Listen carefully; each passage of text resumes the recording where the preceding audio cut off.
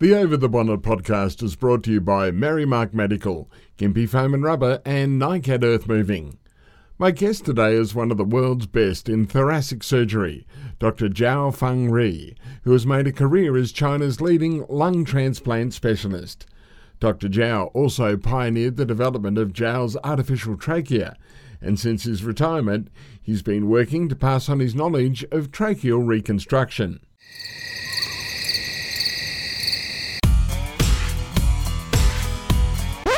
Over the Bonnet with Mark Peepers. Well, at least the guests are good. You'll never know what happens with the conversation when it's over the bonnet. You're kidding me, aren't you? Jiao Feng Ri? Yes. Welcome to Over the Bonnet. Okay. So, tell me, you are a transplant surgeon. It's an amazing thing that you've achieved. Let's go back to the first lung transplant you did. Can you tell us about it? I performed the first lung transplantation in China. That is in 1996. In the history of lung transplantation, started in 1960s, early 1960s in U.S., but not quite a success. After this, a lot of doctors all over the world tried this lung transplantation. Several cases, not quite a success. Then this work stopped for many years. You were saying that they weren't a success. What actually wasn't right about the early lung transplantation? Early lung transplantation, because the technique is no problem, but the immune drug is not quite good. So patient, the rejection is severe. So usually the surgery is a success. But after the surgery, the rejection is severe. So eventually a patient died short after the operation. Not quite a success, of course. Then stopped. All over the world, this work stopped so many years. So what was done about the drug? What changed about the drugs that were used to suppress the immune system from rejecting the lung? Nowadays, we use a very powerful drug. When the patient comes in needing a lung transplant, what actually happens? The patient usually with end-stage lung disease. Usually the respiratory failure happened. Very difficult for their breath. Usually need oxygen all the time, and the people only can usually stay on bed, cannot walk around the house. So very end of the disease, very severe situation. The second, you need a donor. Where you can get lung to transfer to this patient. In China, the best is from a relative, from another brain dead people.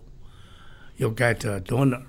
When you have a donor, you can receive a patient. If you no donor, you cannot receive this patient. How difficult is it to get a donor that is compatible with someone that needs a lung transplant? Difficult. You must do this compatibility test first. When they agree each other, you can do this operation. The operation is, of course, not an easy job. You have to reconnect the trachea, reconnect the big blood vessel, even pericardial. And after this operation, patients still have a lot of problem like rejection and infection. So you have to take intensive care for this patient. But we checked the sputum and found the pathogen. Then we use the effective drug to the patient. You talk about back in the 60s that it wasn't very successful, but the transplants, when did they start becoming successful? In 1979, Dr. Cooper, at that time Dr. Jody Cooper, he was in Toronto General Hospital. He is the director of thoracic surgery. He started this work again, and he has never stopped the research work after 1960 lung transplantation. But in 1979, he started again, and the first case patient successful, lived more than 5 years. And in 1980, 5 years later, he published an article. So all over the world knows about this successful lung transplantation. Then they encourage all thoracic surgeons to try this lung transplantation again in early 1980s. At that time, I was in Northwestern Medical School. Dr. Joseph Locicero. Dr. Locicero performed several cases, and with success. And I learned this technique from there. Later, from Jody Cooper. I invited Cooper, Dr. Cooper, to China, visited China twice, and gave us a very, very excellent lecture, and transfer this technique to our Chinese people. Are there many transplant surgeons in China? Not too many. Not because nowadays the donor is the big problem. Now, you were doing some study, you were talking about the US, you've done work over there. So tell us about the work you also did in the United Kingdom. After I studied in US 2 years, 1989. 1989, I back to China. 5 years later, 1993 to 1994, I went to UK and started in Harefield Hospital, close to London. One of the 2 transplant centers in UK. One is Cambridge University. Another transplant center is Harefield. Harefield has a famous professor, the only professor in that hospital, named Professor Sir Mark Diacob, because he is Sir. King Elizabeth gave his award, Sir. So he was knighted for his work in the surgical area. Yes, very, very famous doctor all over the world. He performed the largest series cardiac transplant. When I was there, he transplanted heart is over 1,000 cases already, and he performed more than 300 lung transplantation as well. And the number of lung transplantation even equal or a little over Dr. Cooper did at that time. And he transplanted lung and heart and liver together. Wow. And he invented domino transplantation. So he is quite famous. This domino transplantation, tell us about that. You transplant a heart lung for next patient. But next patient, perhaps heart is very good. Lung is with disease. So they transplant heart lung, give this patient, then you can get a good heart. Transplant this heart to other person. Okay. So domino. You like a domino. That's amazing. It's amazing. It's really, when you think about when Christian Barnard did the first heart transplant back in the 60s, we've really come a long way. What do you think about how far we've come? Does it amaze you? Because you've been involved at it at the coalface. The improvement is quite big. During early stage, we anastomosed only trachea and pulmonary artery, pulmonary vein. Sometimes not use the artery, the pulmonary vein. We connect pulmonary vein. So that's easier. But later we reanastomosed bronchial artery. That make the successful rate much higher. But the technique, of course, much more complicated. How long do these surgeries take? Usually 1 hour around this. Really, that quick? Just for this anastomosis, not for whole operation. Whole operation include anesthesia, include close the chest and everything. The main procedure, 1 hour around that. Sometimes a difficult case need several hours, some even more than 4 or 5 hours, because you need resect the diseased lung first. That costs a lot of time. How hard is it on you as the surgeon to be doing these heart-lung transplants? How much pressure is on you? That's a big problem, a big question. Especially in China, many years before, the most donor you must find, but difficult. At that time we don't have a brain death rule. The only donor resources is criminal. So when they executed, we harvested this organ. But later was forbidden. And nowadays we changed to brain death.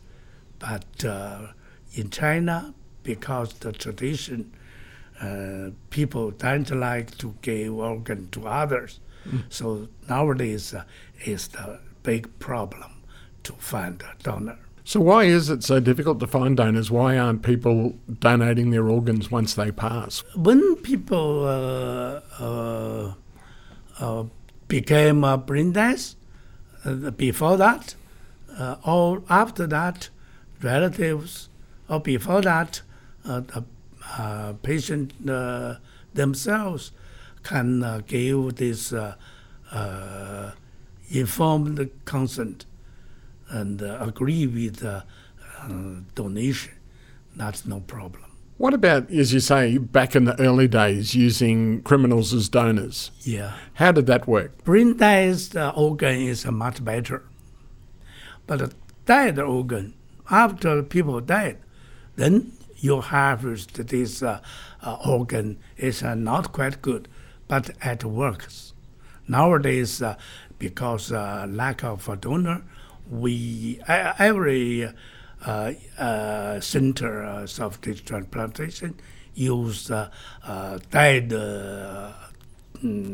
donor organ as well. People, of course, like brain death donor organ. But if you don't have this, that organ is okay. But must very fresh. Usually after people extracted, immediately we need to open the chest and get the organ out.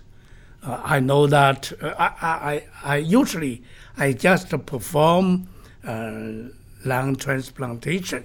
I'm not to harvest organ, but I know that usually the doctors use the sterilization is quite easy, simple.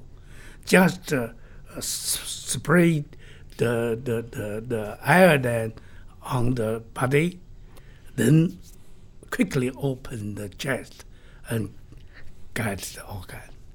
Or if you like, you need more, you get liver, heart, and lung, even kidney together. So that's a quick job. When you started, do you remember the first time you did the whole lung transplant? Yes, lung transplant, single lung transplant. For me, they said I'm perform this operation very friendly, like I already done many cases. Because before I did this, I prepared myself for many years.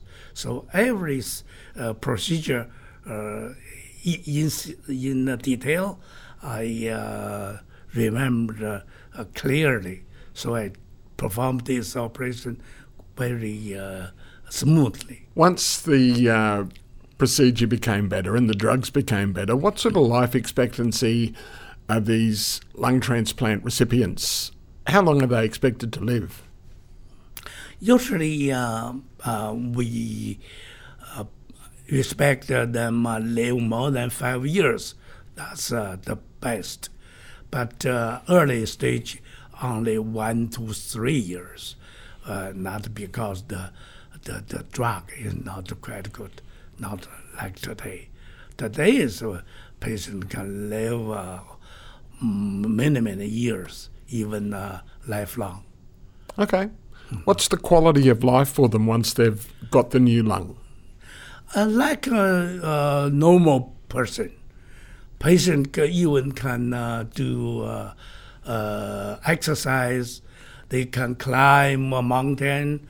They can swim in sea water. So normal life, live a normal life. But before this, totally disabled. Let's go back to the start when you became a surgeon. Tell us about medical school.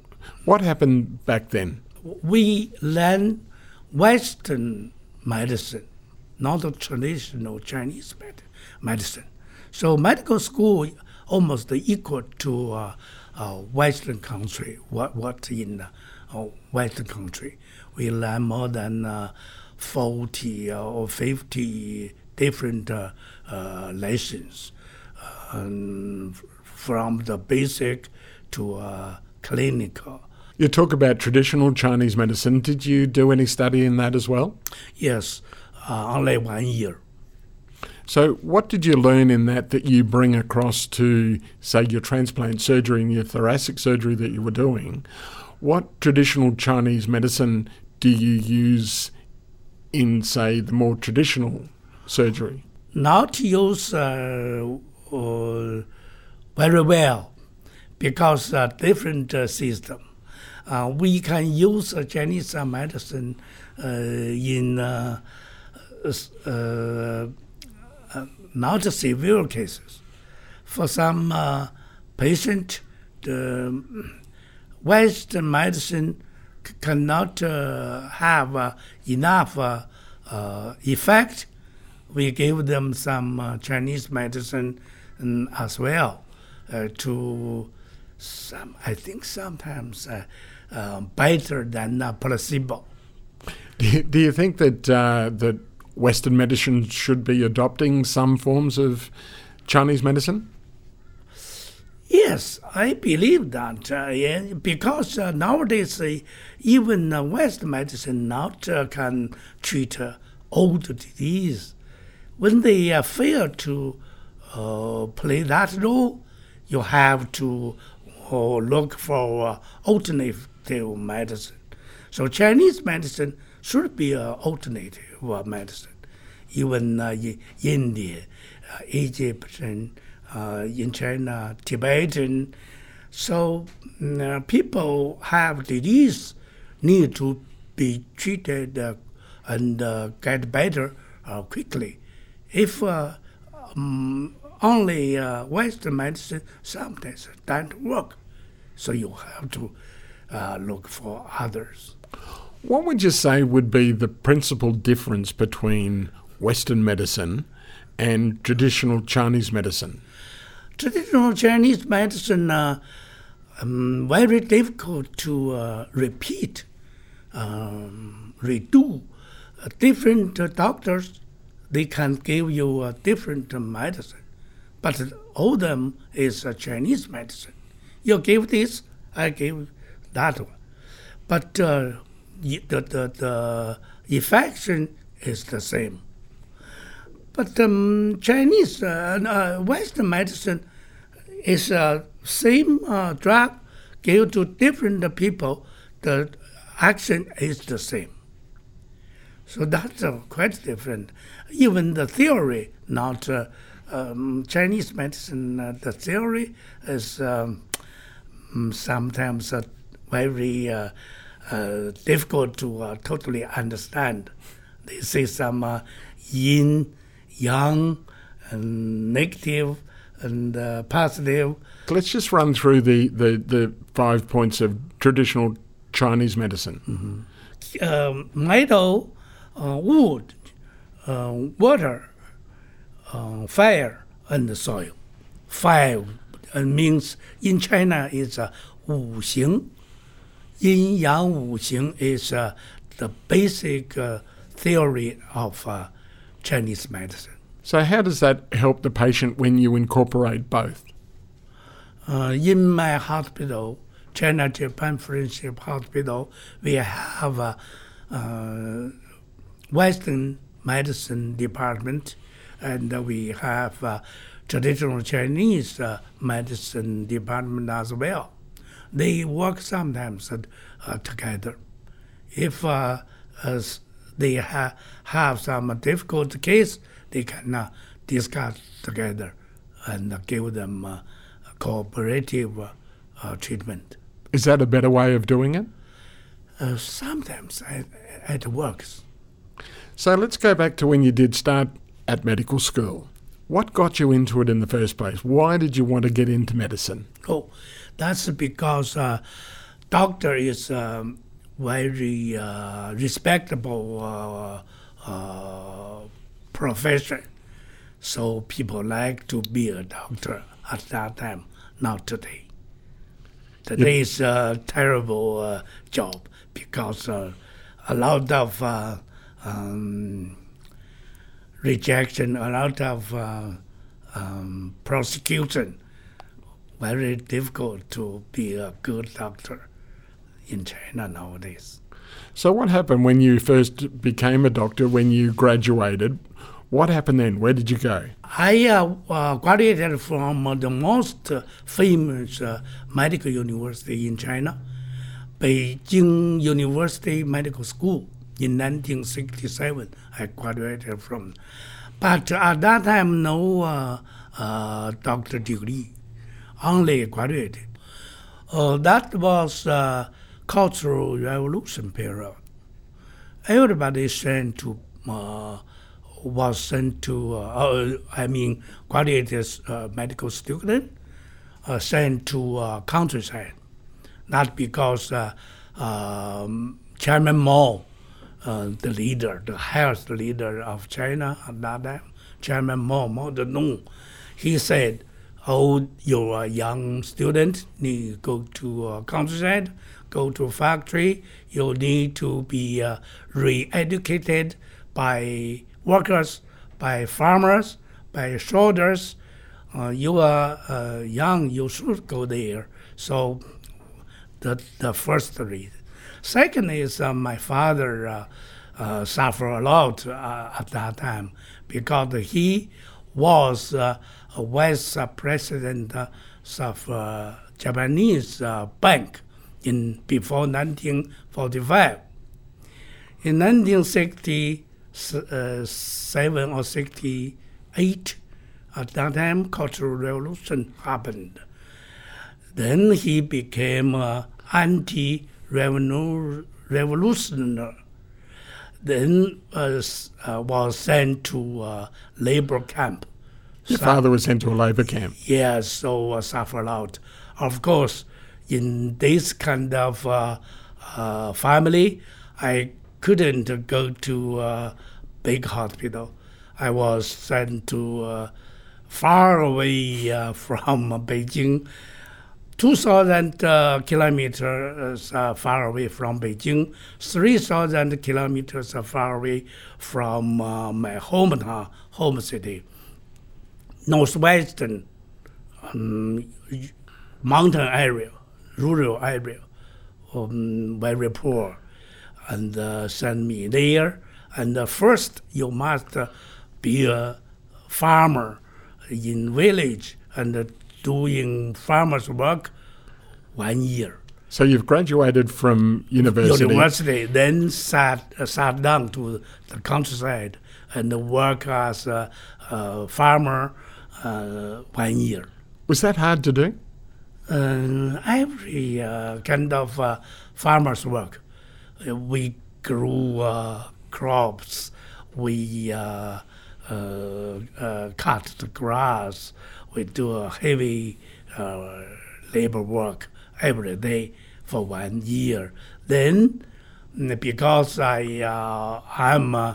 will try to be a hard worker, and they are satisfied with my work. Then they ask me, then send me to a military hospital, a big hospital in that area, more than several hundred beds, and this equipment is good.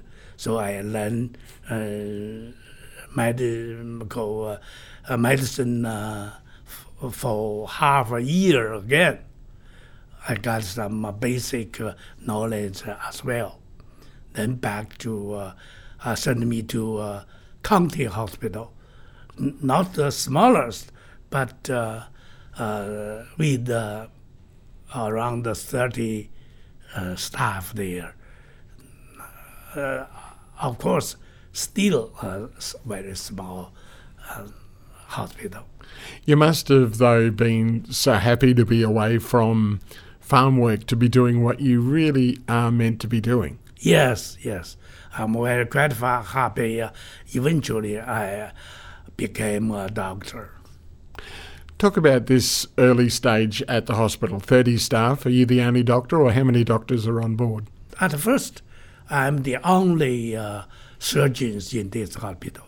Later, 2 or 3 other younger graduated students assigned to this hospital again to be a surgeon.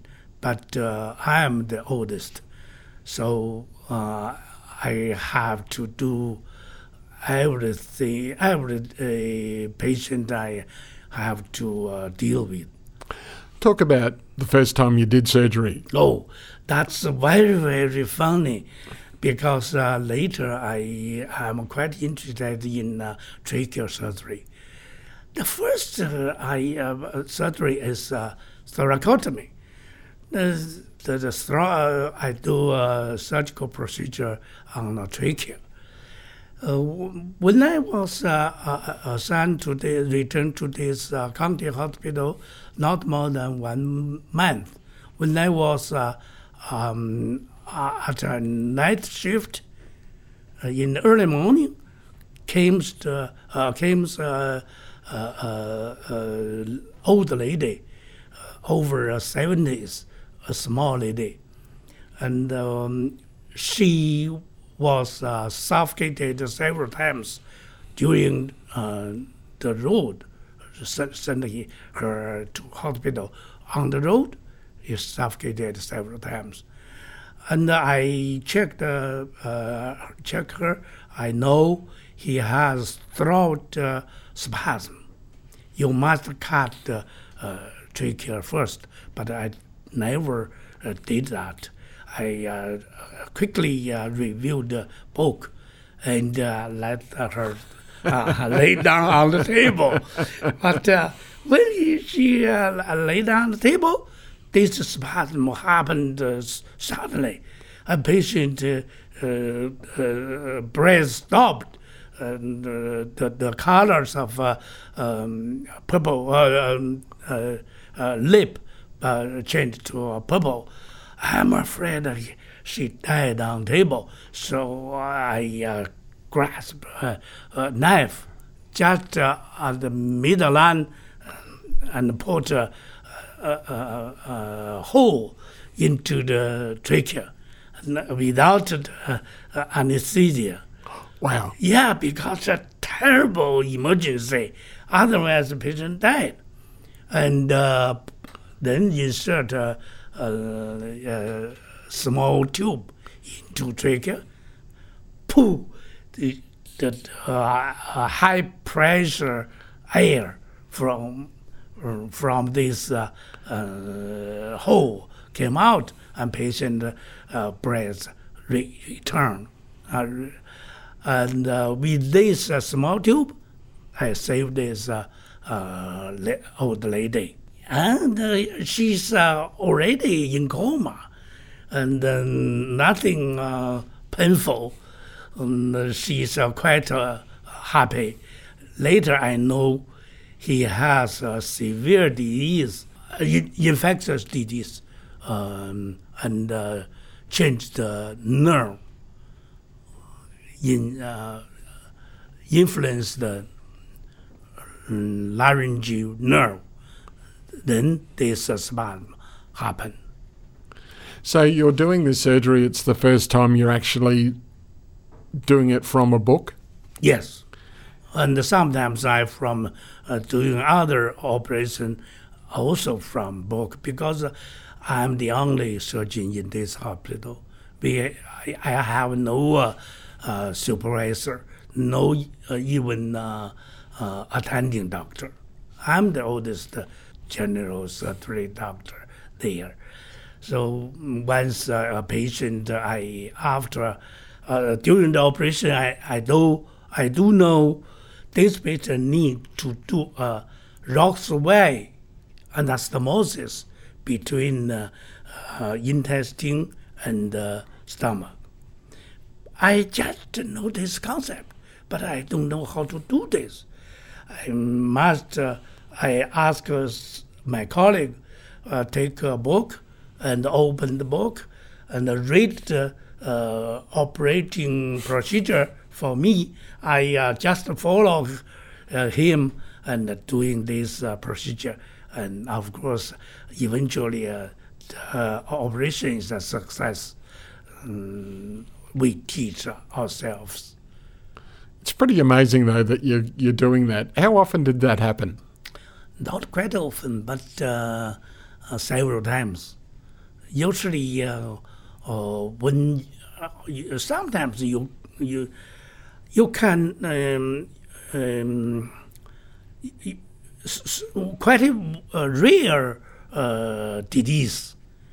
You have no enough experience. You have to look for the book. If before operation you know very difficult, you can read the book first. Sometimes a special situation happened during the operation, and you cannot you were not familiar with the procedure. So in that case, we need somebody read book and give you a help. Did you actually have someone sitting there with the book, holding it and showing you while you're doing the surgery? Someone, my colleagues, get the book and open the book, find the operating procedure. He read the procedure. I follow this procedure to do the operation. That's the way I treat the patient. And sometimes you need this because you have no enough experience with the surgical procedure. What did the people holding the book, did it surprise them what you were doing? No, because everybody knows I'm the only experienced doctor. No others can do this operation. If you don't do operation for this patient will die. In northwest China, a county is very huge. Some the area of this county more than 100 miles square mile, and only one county hospital. So patient came to a county hospital. Some patient very far away from their home village, more than 100 kilometers away. If with severe disease, sometimes died on the road. Sometimes when they not severe enough, patient goes through this long way. After that, the situation is very bad, and usually in emergency situation. So often they would die on the way to hospital. Yes, sometimes they died before hospital, and so every patient comes when you check them, always in a very severe situation. You must do something for them immediately. The time is life.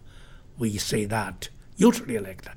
Every year, I'm a surgeon, but only not more than 30 staff in the hospital. Doctor, not more than 10. I'm the only surgeon. I have to do all the job when we on night shift. Night shift, only one doctor, one nurse. No matter what kind of patient come to your hospital, this doctor, this nurse should treat them. Even the patient is a pediatric, gynecologist, a gynecology patient. Some even deliver baby, even infectious disease, anything, any kind of disease you must treat. So I can say at that time I'm a very, very good general practitioner. I treat a lot of difficult labor mothers. I can do. I performed many cesarean section procedure. I deal with the bone structure. I resected even the kidney. That belongs to urology, not my job, but I have to do. Because if you don't do this for them, they will die. So I learned this sometimes from book, immediately before operation. Wow, and the book was still open during the operation? Yeah, no. Sometimes when you know that you don't need to open that again. And equipment in county hospital at that time is very simple. Only a simple X-ray, and we can do some simple chemo exam. We can check the blood cell count, check some blood, very simple equipment. Or we don't have ultrasound at that time. We have no CT, of course, only a simple X-ray machine. Do you find that because you had to be such an all-round general surgeon in so many areas, it helped you later on? Yes. This kind of work, we can do everything, every specialty procedure. That give me a lot of knowledge about because the medical knowledge usually they help each other. When you got into thoracic surgery and you're talking about lung transplants, what got you interested in that in the first place? After these 10 years in rural area, the Cultural Revolution stopped, and China education system returned. I passed national examination to be a postgraduate, and I start to learn thoracic surgery. Because in the county hospital, we don't have the good method the good anesthetic method. You say you were 10 years in the county hospital up in the northwest. Did you want to leave, or did you have to stay there? I have to stay there. That is because government send you there. You cannot go any other places, other hospital. No, you just stay there. If Cultural Revolution not stopped, and you stay there all your life, your lifelong there, you cannot move to other places. What did you think about that? Can you talk about that? Yes, we of course feel some, in some extent we feel miserable. Yeah. And at that time, a very difficult situation, international situation, all China against Russia at that time. They have some conflict around the border. And I stay far away from my hometown. I think if I stay in this county hospital, why I couldn't back to my hometown and stay in my hometown, even a county hospital, that's close to my family. Did you miss them? Of course. I'm quite young at that time, so usually we miss my family, but you cannot do, you can do nothing. You have to, every year, you have to take a long journey back to your home, and it costs you big money, because only a small salary for us, we save every penny for this long journey. Every year, one time, back to hometown, see my mother, father, and sister, and brother, and only. We don't take a rest even weekend, and we got the time together and take this trip. Were they proud of you? Yes, they proud of me because I'm a doctor. They know I save people's life. Once the Cultural Revolution ended, in 1976. What happened then? After that, the education system returned, and university opened again, school opened again. Before that, school closed. university closed. Once you were able to go back to study again, what happened then? Yes, I started thoracic surgery for 3 years. Good enough, my teacher is most famous, the first generation Chinese thoracic surgeon, very famous. Today is still alive, over 100 years already, years old already. Wow. Yeah, in my hospital. My teacher is a very good teacher. I'm quite lucky. I have 3 most famous thoracic surgeon as my teacher. First is this Chinese teacher, very famous in China. And I even learn this lung transplantation. I do experimental work on top to lung transplantation. And another topic is artificial trachea. You see trachea again.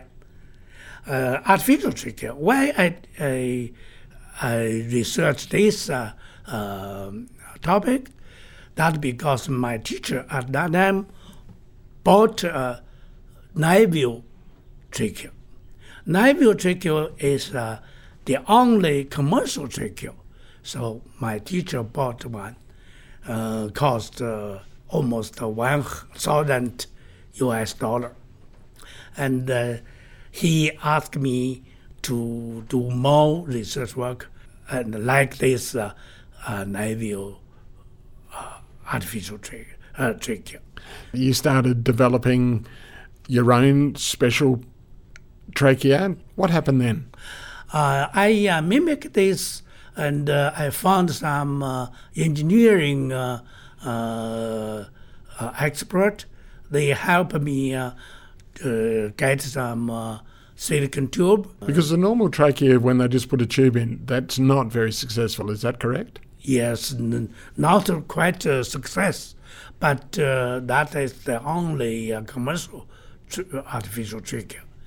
And at that time, people believe this trachea is the best. You can use clinically. But eventually, nowadays, very few people use it clinically. So today, we can say all the artificial trachea are not success. All the artificial trachea before me totally failed to clinically use. At that time, I just mimicked this Naiville artificial trachea to create my artificial trachea, but eventually failed to do that. I use a lot of different material, different design, and several months, not more than 1 year later, I found all of them didn't work. Because non-organic material cannot heal with the human cell. And that all this, because the shape like a tube, the inner side, no protective lining. Usually people's trachea, the inner side is a membrane, not protect trachea from infect bacteria. But artificial material opened to air, to outside world. And the air is not 100% clean. Sometimes with bacteria, with pathogen, of course, infection happened. You were looking at these problems. What did you find and what solution did you come up with? You must use mesh design. Because this mesh with a lot of hole, the human being tissue can penetrate this through this hole and join together, glue together. But this mesh is sheet-like. You think about that. If you roll up, curve up this sheet-like mesh and suture them together, that is a tube. A new, of course, from the tube-like. That's a very, very good idea. Suddenly, I feel so exciting. I got it. We need to do experimental work first. So we organized this research work immediately after that. And eventually, after 2 years experimental work, I used 50 dogs and different. I divided them to different groups, different shape, different material, different design, and after this experimental work, the artificial trachea got success. And my design is totally different from the others. So how is it different, and how do you get the skin to grow through this mesh? The design is tube-like, no protective lining inside, no blood supply, not an organic organ, not a living thing. My artificial trachea nowadays they called Zhao's, because I am a Zhao Fengrui. They call this Zhao's artificial trachea. My design is a sheet-like mesh, alloy mesh. We use this alloy mesh as the stand. I use it they has elasticity. They has hardness. When you make a tube, use this mesh, you can bend it, you can twist it, you can stretch it, just like trachea. We put this mesh under the skin, under the endothelium, under the membrane, and several weeks later, the subcutaneous tissue join the skin tissue, membrane tissue, endothelial tissue. They are joined together through this hole and became integrated things. After this finished, we cut the skin or membrane along with this mesh for border. Cut through this. Then dissect under the mesh between cutaneous tissue, subcutaneous tissue, and muscle. Dissect them. Leave the middle 1/3 intact. You don't need to dissect there. That be blood supply. Then you roll up this, curl up this mesh and suture them together. Then a tube formed. This tube inside is protective lining, skin or membrane. And the outside is cutaneous, subcutaneous tissue, connective tissue. Between is this alloy mesh. The alloy mesh give the shape, give the hardness, give the electricity, and prevent from this artificial trachea from collapse. So you've now got Zhao's artificial trachea. Talk about the first patient that you put it into. She suffered from cyst adenocarcinoma more than 6 years already, and treated many times, even radiotherapy and endoscopic laser treatment many times, and always the disease recurrent. This time the disease recurrent, and trachea lumen already obstructed more than 70%. Patient cannot lay down, just sit straight, and short breath and difficult breath, strider, heavy strider, and sometimes feel suffocated. And she look for many big hospital in big cities, for example, Shanghai, Beijing, Wuhan, Zhengzhou, and see many doctors, experienced doctors, famous doctors. I can see many, but they all refuse to do this operation because the tumor is too large, already more than 4.5 centimeters, the longest diameter, and obstructed the trachea too much. And when they came to me, the first patient, I have not confidence. I talked to her.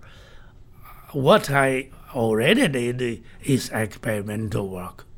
I did this, but I think it's successful. You can take your estimate. If you believe me, I do this operation for you. If you don't believe, I don't touch you. Very difficult operation, dangerous operation. She knows that. Eventually, she says, I believe you. Even her husband, they said, we already see so many doctors in the hospital. We know the severe situation, bad situation. You don't do operation for her, for my wife, she will die not a long time later. So what happened? So she agreed, but I'm still not quite satisfied with this. I organized a group consultation in China, in my hospital, and many experts in different specialty attend this consultation. They are all, I report to them my work, and they are all believe this artificial trachea can use clinically. And the patient get informed consent. I prepare to do this operation. End of the 2001, I do first, because after I prepare this memory alloyed mesh, you need to prepare this first. You cannot buy this. You must ask somebody made this mesh for you. So after I prepare this, I perform the first stage operation for her. I cut skin, neck skin, and embedded this mesh under the her neck skin for 3 weeks. Then I like to do the second stage operation, but this time something happened for me. Not good. I think it's an ugly thing.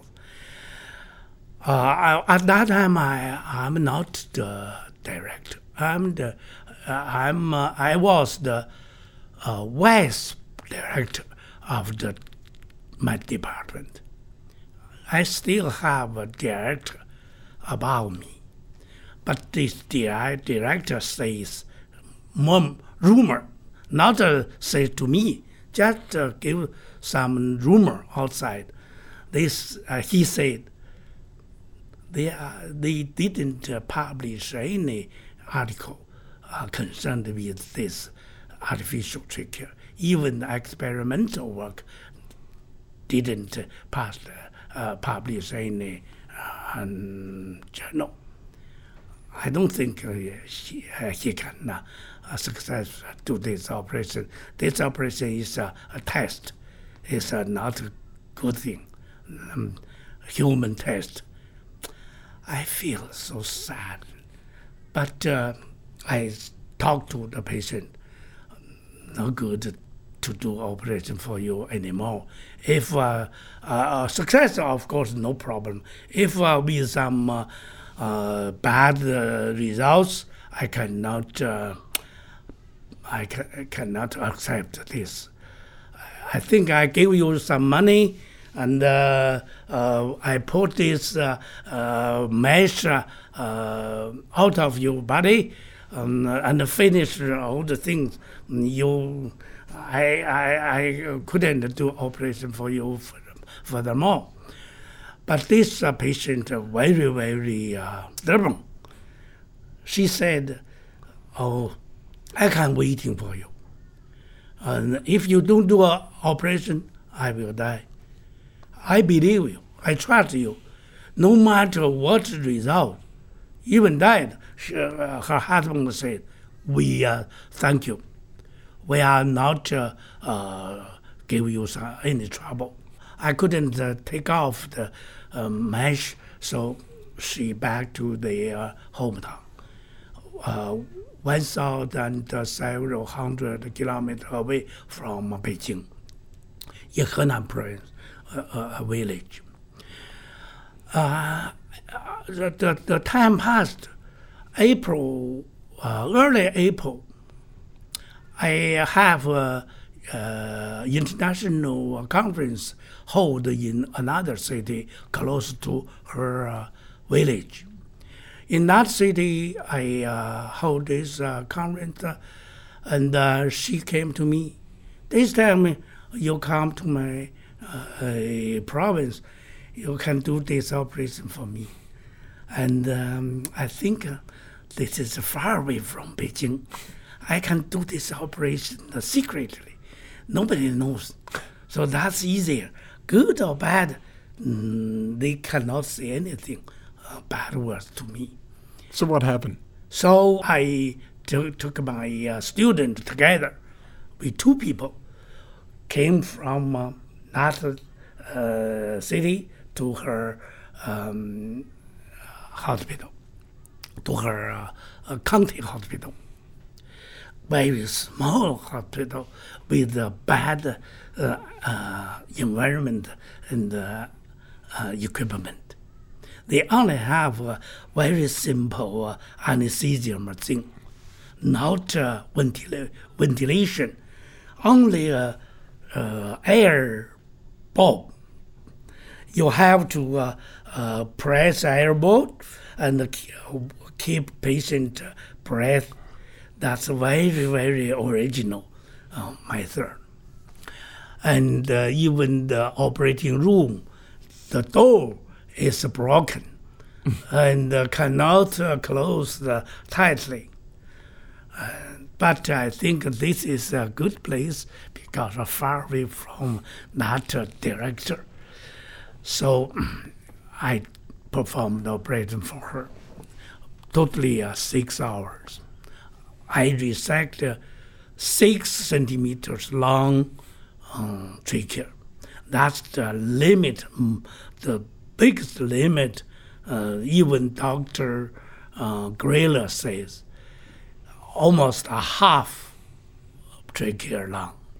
So I resect a 6 centimeters disease trachea and use 5 centimeter artificial trachea and reconstruct trachea. How did it go? Yes, very, very good result.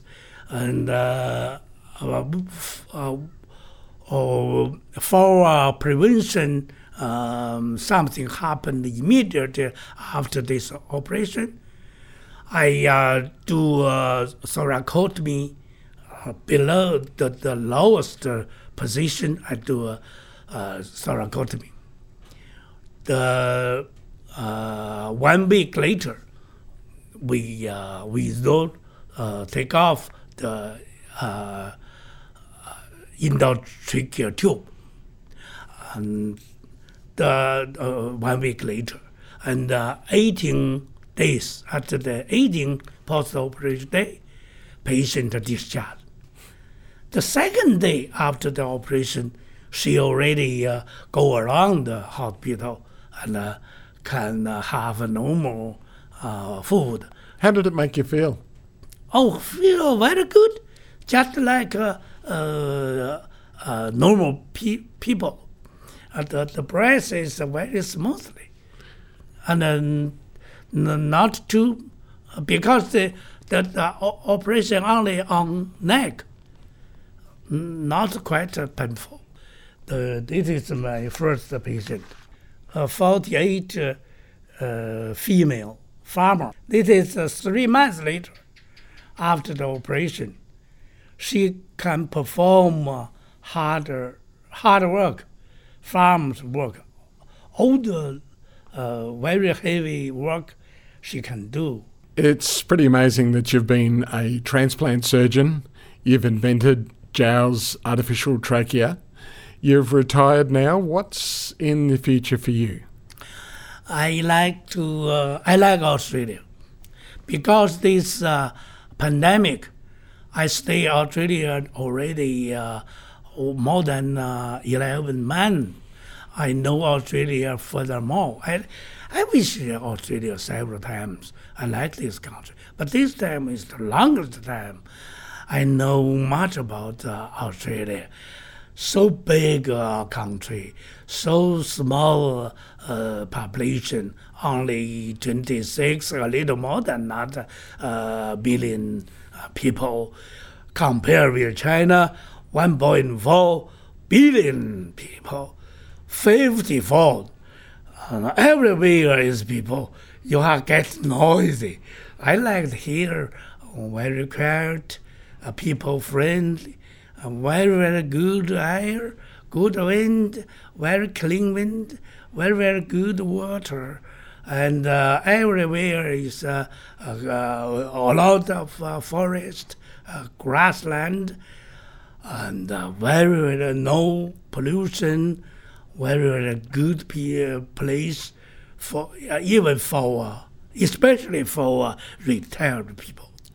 So the knowledge that you got, how are you going to use it now? If you do stay in Australia, how are you going to use the knowledge that you've got? If I stay here, I'm quite healthy. I have no any disease. Nowadays I stay in my friend home. I do gardening every day. I like to do work. And I still have some cooperative work with my colleagues, my students, and even other hospitals beside Beijing.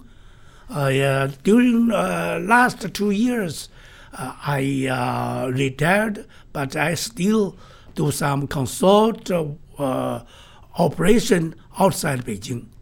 I visited more than 100 cities. Big cities, 100 big top-level hospitals. I gave them lecture there. I perform a consult operation there.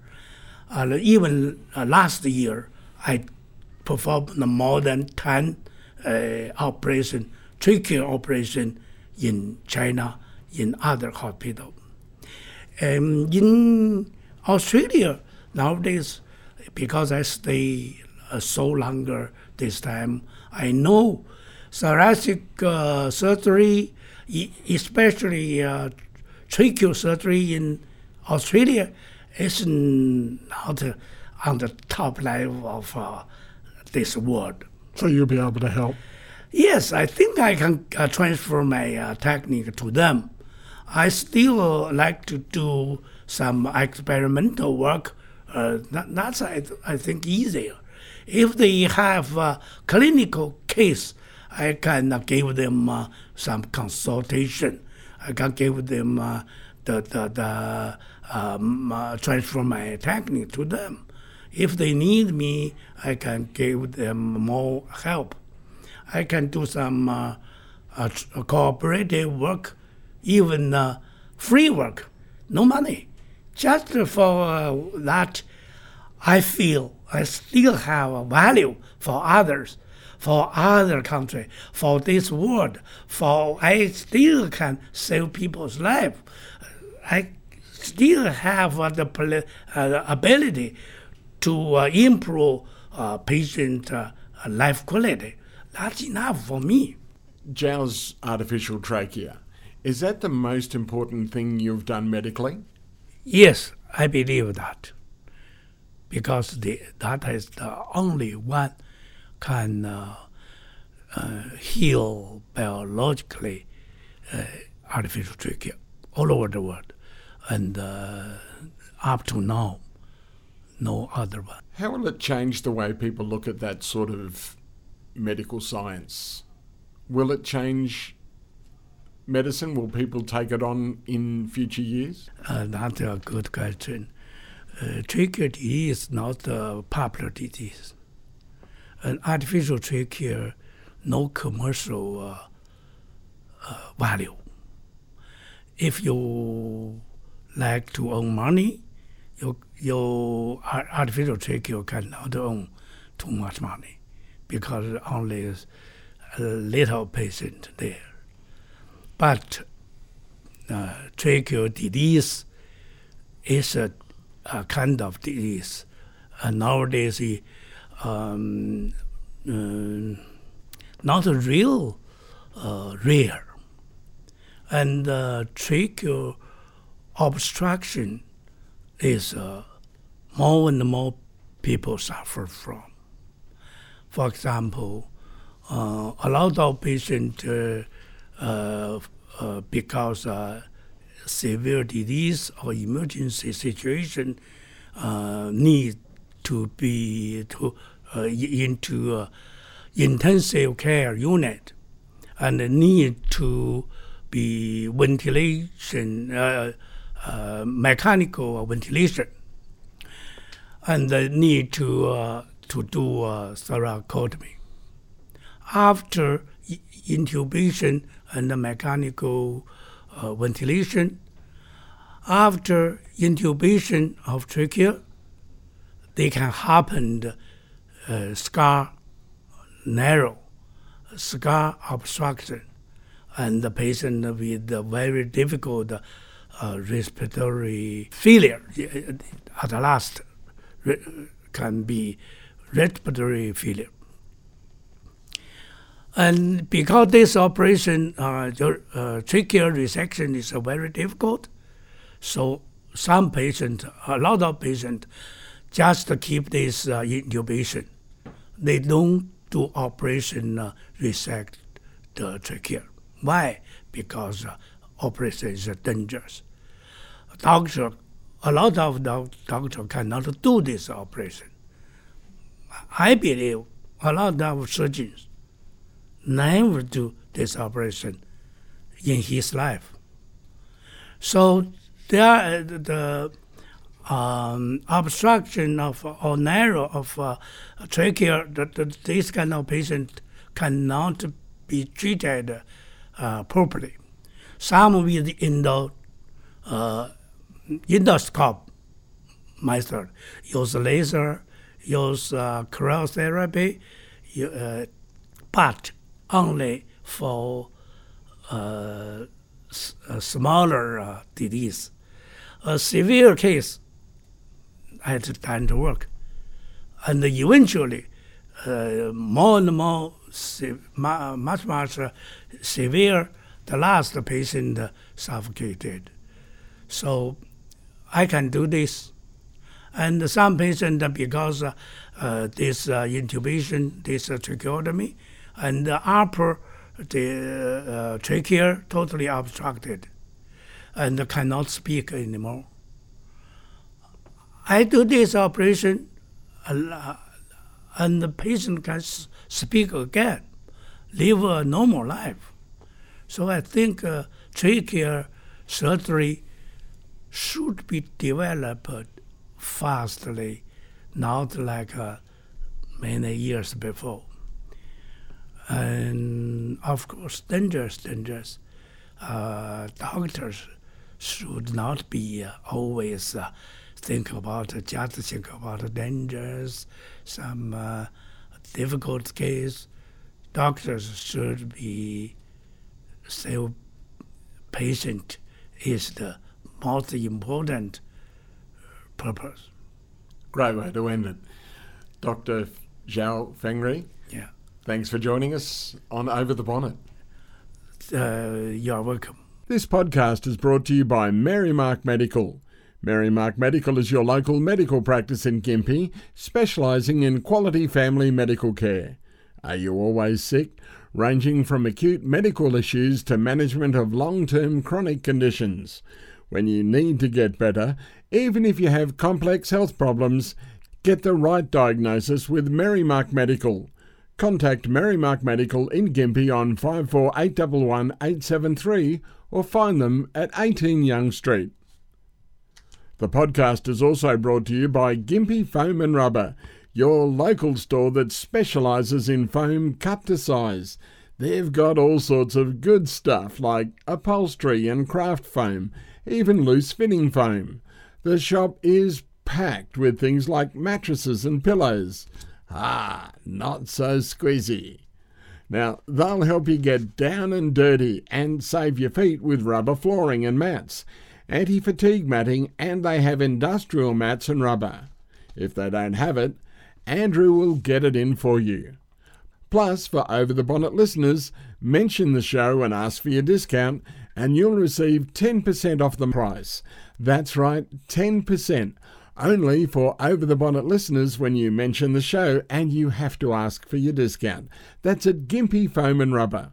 And finally, the show is brought to you by NICAD Earth Moving, that specialises in roadworks, house pads, site cleanups, land clearing, dam construction, even dewatering and swamp drainage. I didn't even know you could do that. They have a 140H grader, which is big, and their PosiTrack Bobcat is also huge. There's a D65 dozer, 3 excavators for hire, including a 20-tonne, 8-tonne and a 2.5-tonne. Plus, they provide side truck hire and even have a roller and a water truck. So contact Carl Dakin at NICAD Earth Moving on 0488 228806 and the earth will move for you.